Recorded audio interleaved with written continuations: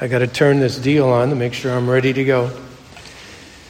There's a story of a man who took his wife out for a nice romantic dinner, and he took her to a very nice romantic place. And in the midst of the dinner, he pulled out this little box, and it was decorated. He wrapped it as carefully as he could. And he took the box at this strategic point in the dinner, and he handed it over to his wife. And he said, "Honey, I've wanted you to have this precious family heirloom. It's been worn by our grandmother until the day that she died." Well, she was overwhelmed by this romantic moment, and tears were running down her cheek. And so the wife carefully opened up the little box, and inside the box was this bracelet.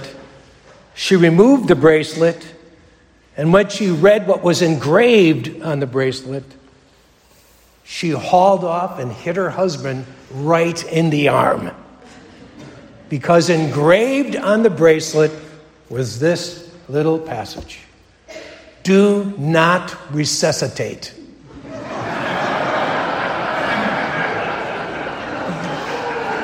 That's bad, isn't it?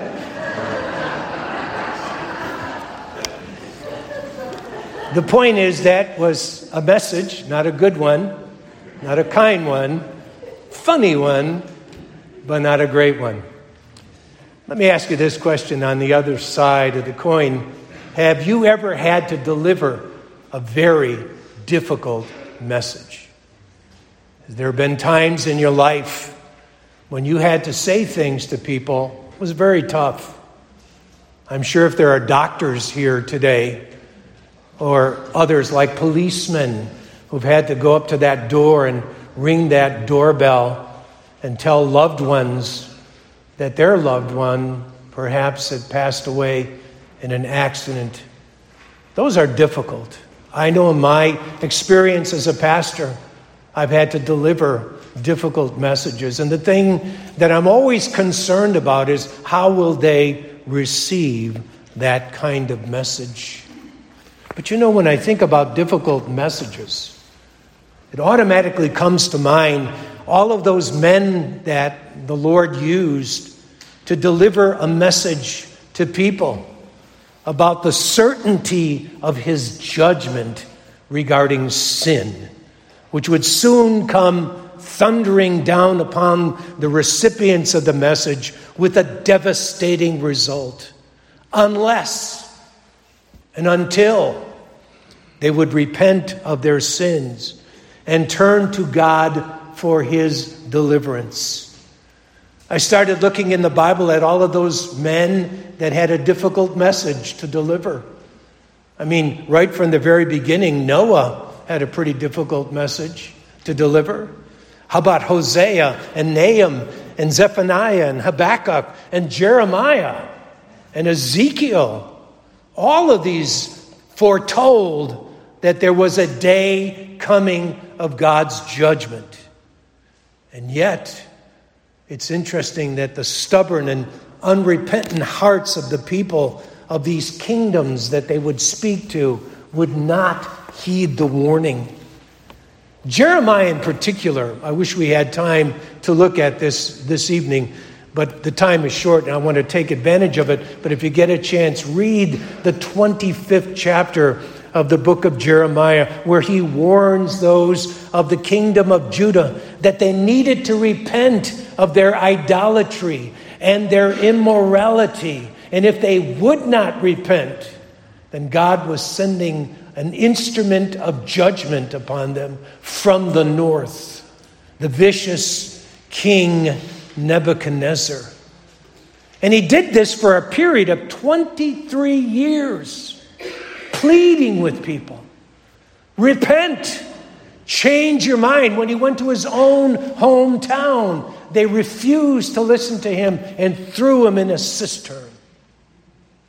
And 2 Chronicles 36:15 through 16 summarizes the end result. Listen, the Lord, the God of their ancestors, repeatedly sent prophets to warn them, for he had compassion on his people and on the temple. That was the reason for the sending of these messengers. Because God is a compassionate God. But yet God is a righteous God and a holy God, and he cannot overlook sin. And they went and they warned. Verse 16, but the people mocked the messengers of God and despised their words, and they scoffed at the prophets until the Lord's anger could no longer be restrained and nothing could be done. What a sad turn of events. He sent them great messengers, and yet there was no repentance.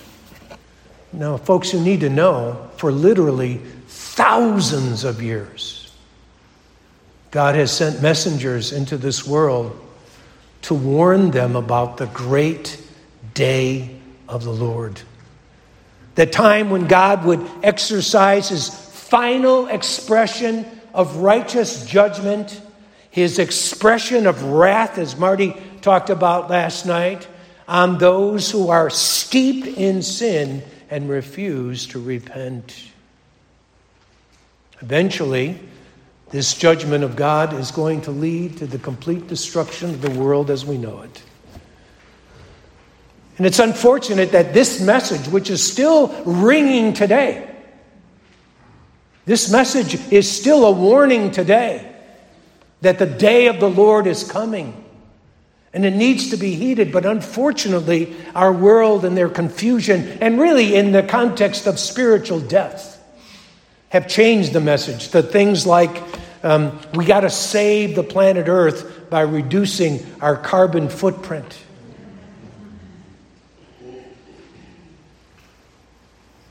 Instead of the true, important, significant message that the day of the Lord is coming. And now is the time to take advantage by repenting of your sins and turning to the Lord. In the final days of planet Earth, God is going to send into the world two very powerful witnesses, prophets, servants of God, so faithful in the proclamation of the truth that they're going to literally rock their world. I have never seen ministry done in this fashion. I have to admit it. There's certain parts of this ministry that I'm envious of and wish I had. For example, if someone came against you, I often thought, isn't that wonderful? pastors have that. Someone comes against you and you turn them into a crispy critter.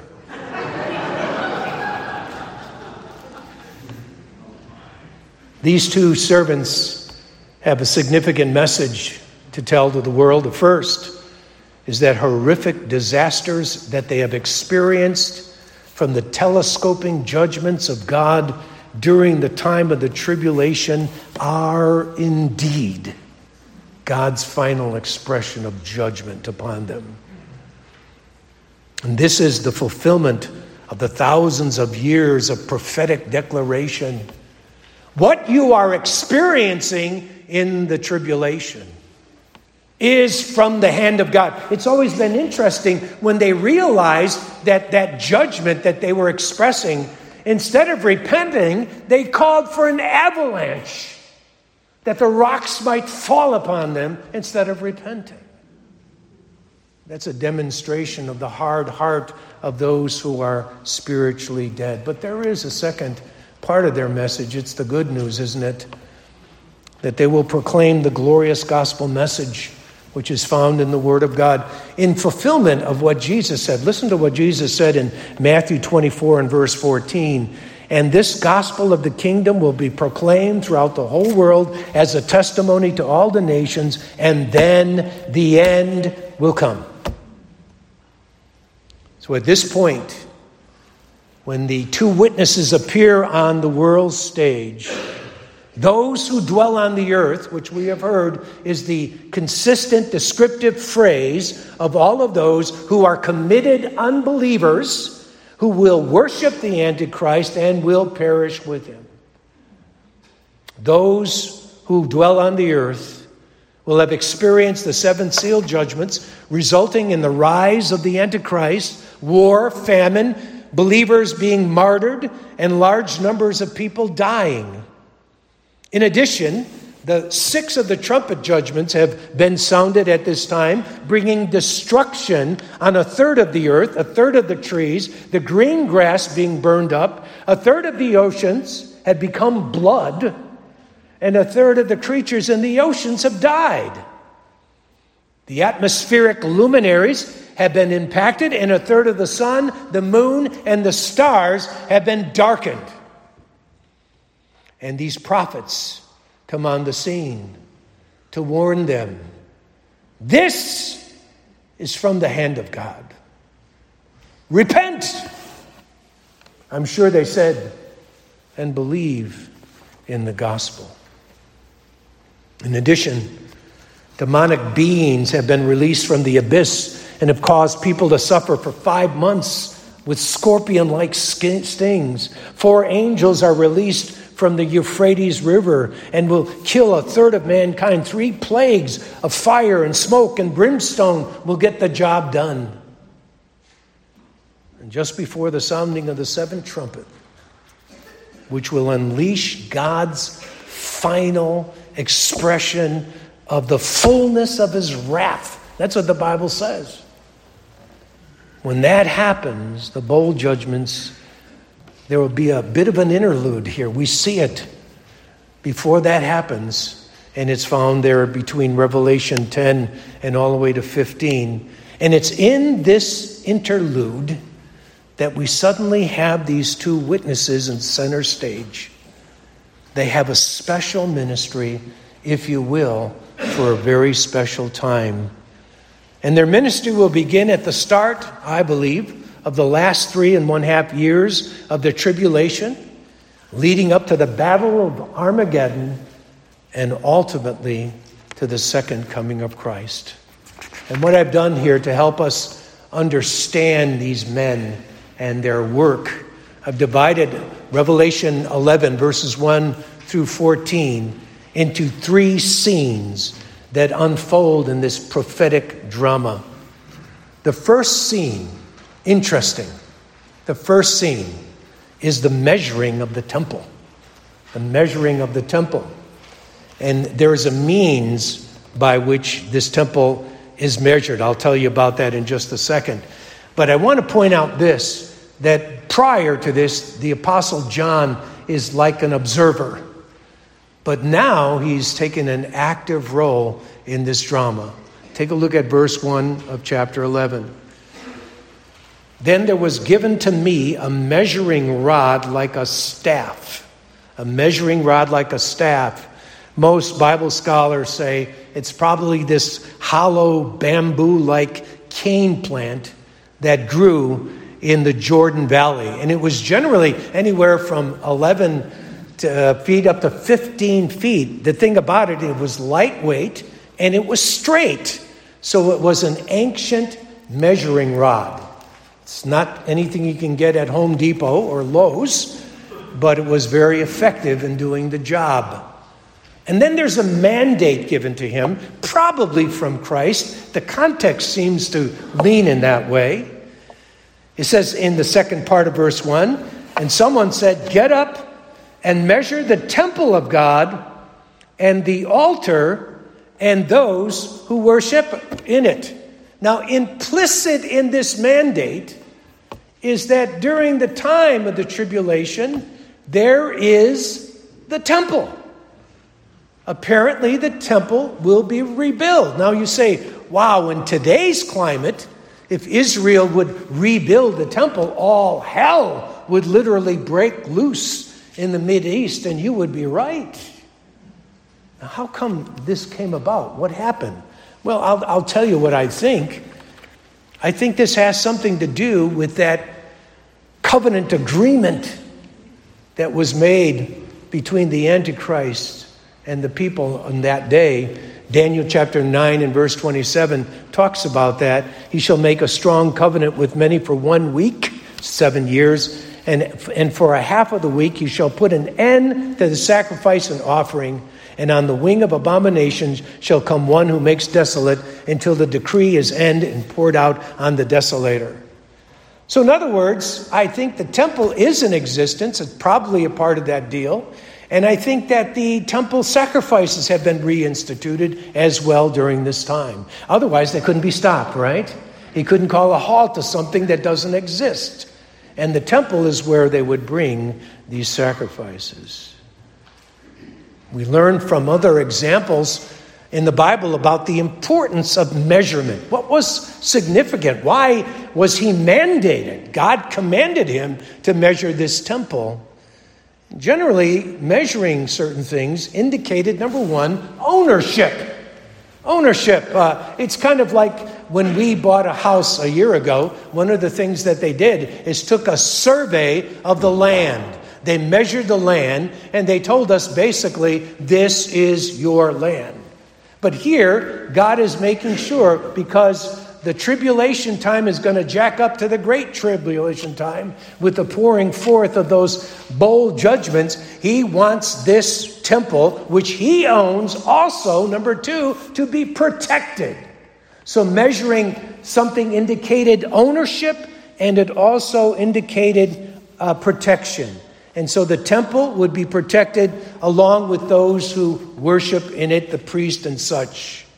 So the measurement indicates the temple of God, and those who are set apart unto God would be separated and saved from, if you will, the devastation that was going to take place during this time. I think that's where they end up in Petra, as had been discussed earlier. And look at verse 2. Leave out the court which is outside the temple, and do not measure it, for it has been given to the nations, and they will tread underfoot the holy city for 42 months. We've been hearing a lot about this 42 months. That's 3.5 years. So what is not measured is that outer court, and the Gentiles are going to trample it under for the purpose of destroying it. Now that's significant because I think it gives us some idea of when these men would come on the scene. Let me just quote for you from Dr. Wolvert. He said, some believe that the 42 months refer to the first half of Daniel's 70th week, Daniel 9:27. Well, it's not clear. While it's not clear, the evidence surrounding this passage in Revelation seems to refer to the final 3.5 years.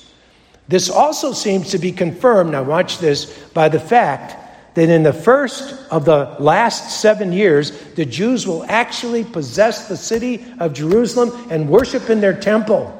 Whereas here, now get this, the context indicates that this is the period when the Gentiles would tread down the holy city, implying ill treatment of the Jews and the desecration of the temple. If the former half, the first 3.5 years were mentioned in Jerusalem, would be trodden underfoot for the entire 7 years. But this is only going to happen for 3.5 years. So it seems best to see this time frame that these witnesses come on the scene as during the last 3.5 years. Let's take a look at the second scene. Matter of fact, I have an outline. You have an outline. You can follow along. Matter of fact, it actually has the translation that I use, which is the same one that John used, so I use it as well. It's the New American Standard, yeah. But in any event, let's take a look at the duration of their ministry. It says in verse 3, and I will grant authority to my 2 witnesses. This has to be Christ speaking. I will grant authority to my 2 witnesses, and they will prophesy for 360 days, clothed in sackcloth. So these individuals are going to be witnesses for that period of time, the 3.5 years. What's a witness? It's someone who knows something, and they understand it to be true because they have personally experienced it, and they can testify of its truthfulness. And this is in line, by the way, with what the Bible describes as the biblical standard for the corroboration of the truthfulness of a matter. It's always based on what?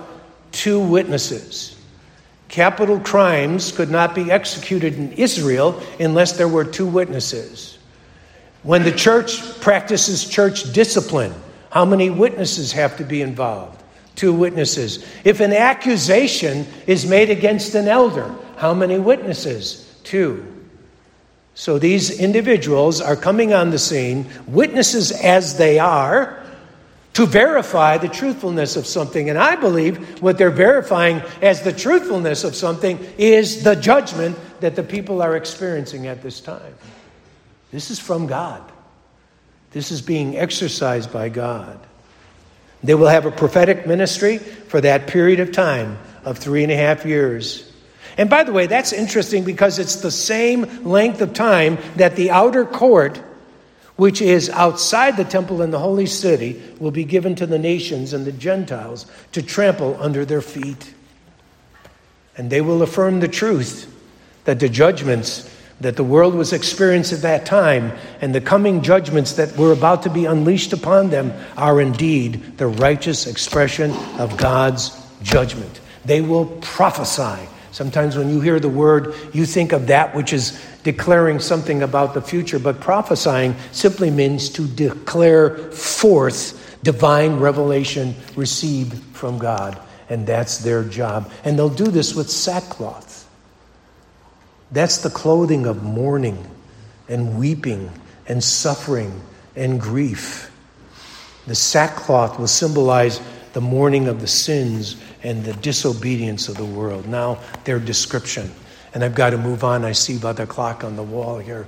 So here we go. Take a look at verse 4.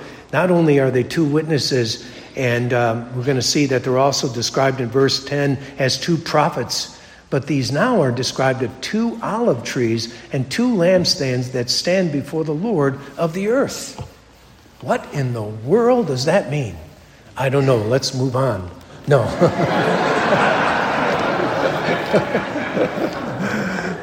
I wish I could, but I can't. Yeah. Actually, the very first place that we see this is in Zechariah chapter 4, and I think 1 through 14.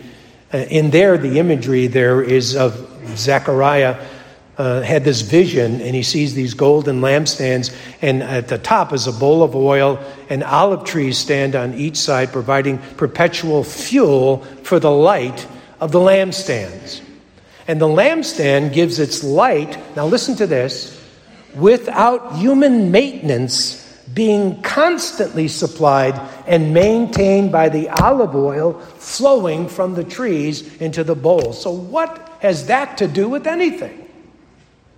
Well, right after this vision, Zerubbabel and Joshua the high priest hear this word, specifically Zerubbabel, who was the governor of Judea and would be the one who would rebuild the temple, hears this word from God in Zechariah chapter 4 and verse 6. Then he said, this is the word of the Lord to Zerubbabel, saying, not by might, not by power, but by my spirit, says the Lord.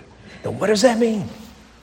The purpose of the vision was to encourage Zerubbabel to complete the temple building and to assure him of the divine enablement to bring that task to completion for the glory of God. You know what this is saying to these 2, about these 2 as well? That their ministry is fueled perpetually by the power of God. They will carry out the task because God will see to it. Now let's go on. Let's get beyond that. You can check that out more on your own. And take a look, if you will, at verse 5.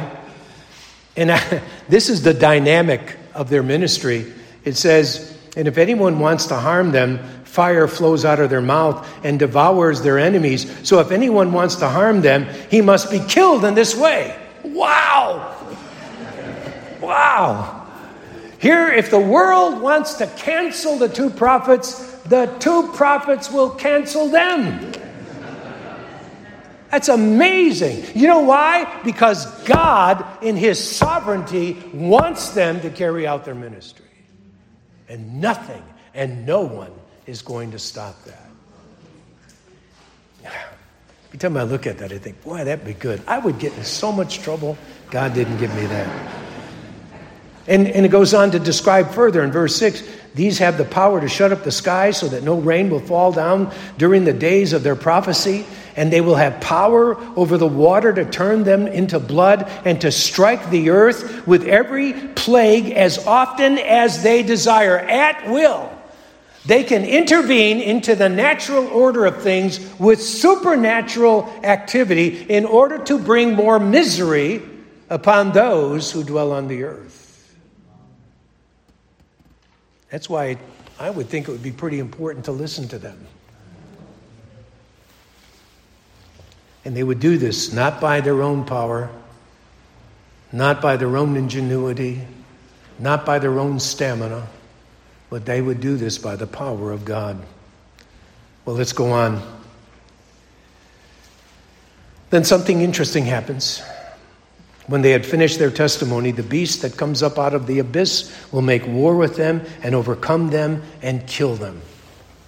The beast, now we've already talked about that. It is a reference to the Antichrist. I have always found it interesting that I think you could learn something about him in regards to his origin. Where does he come from? According to this passage.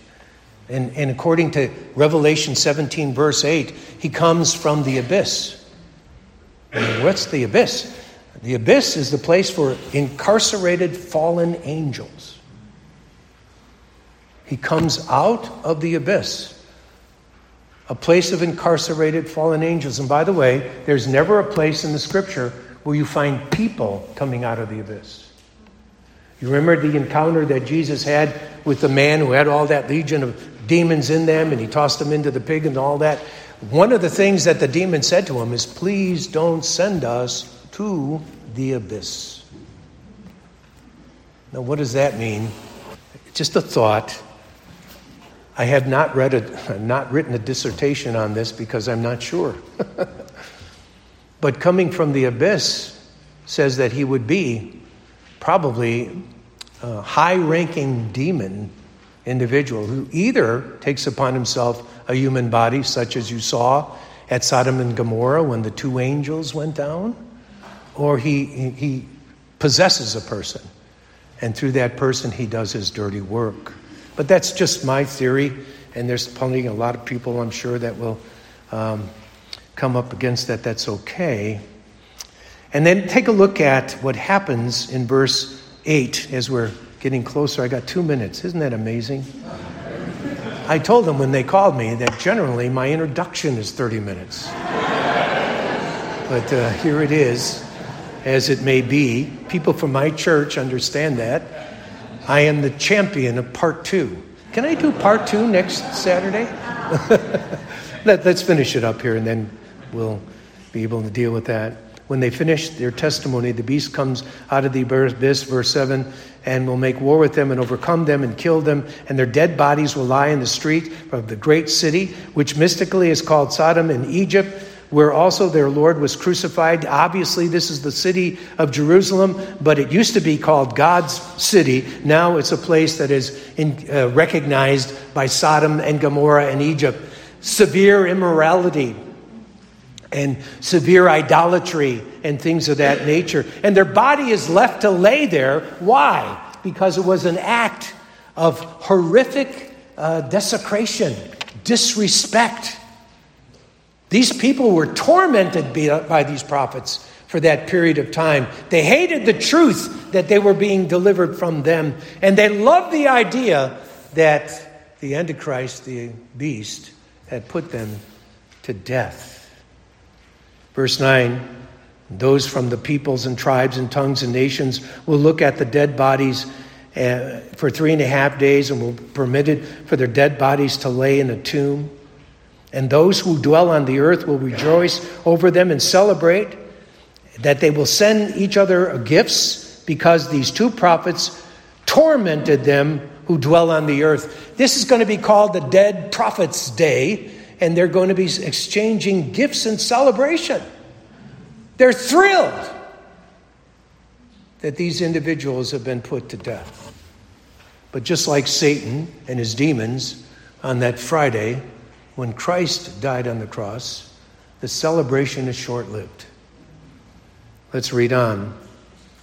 Verse 11, but after the 3.5 days, the breath of life from God came into them, and they stood on their feet, and a great fear fell upon those who were watching them. And they heard a loud voice from heaven saying, "Come up here." And then they went up into heaven in the cloud, and their enemies watched them. There was nothing they could do. This great rejoicing now turned to great fear. Right before their eyes, I could see the cameras of CNN, because they'll be here.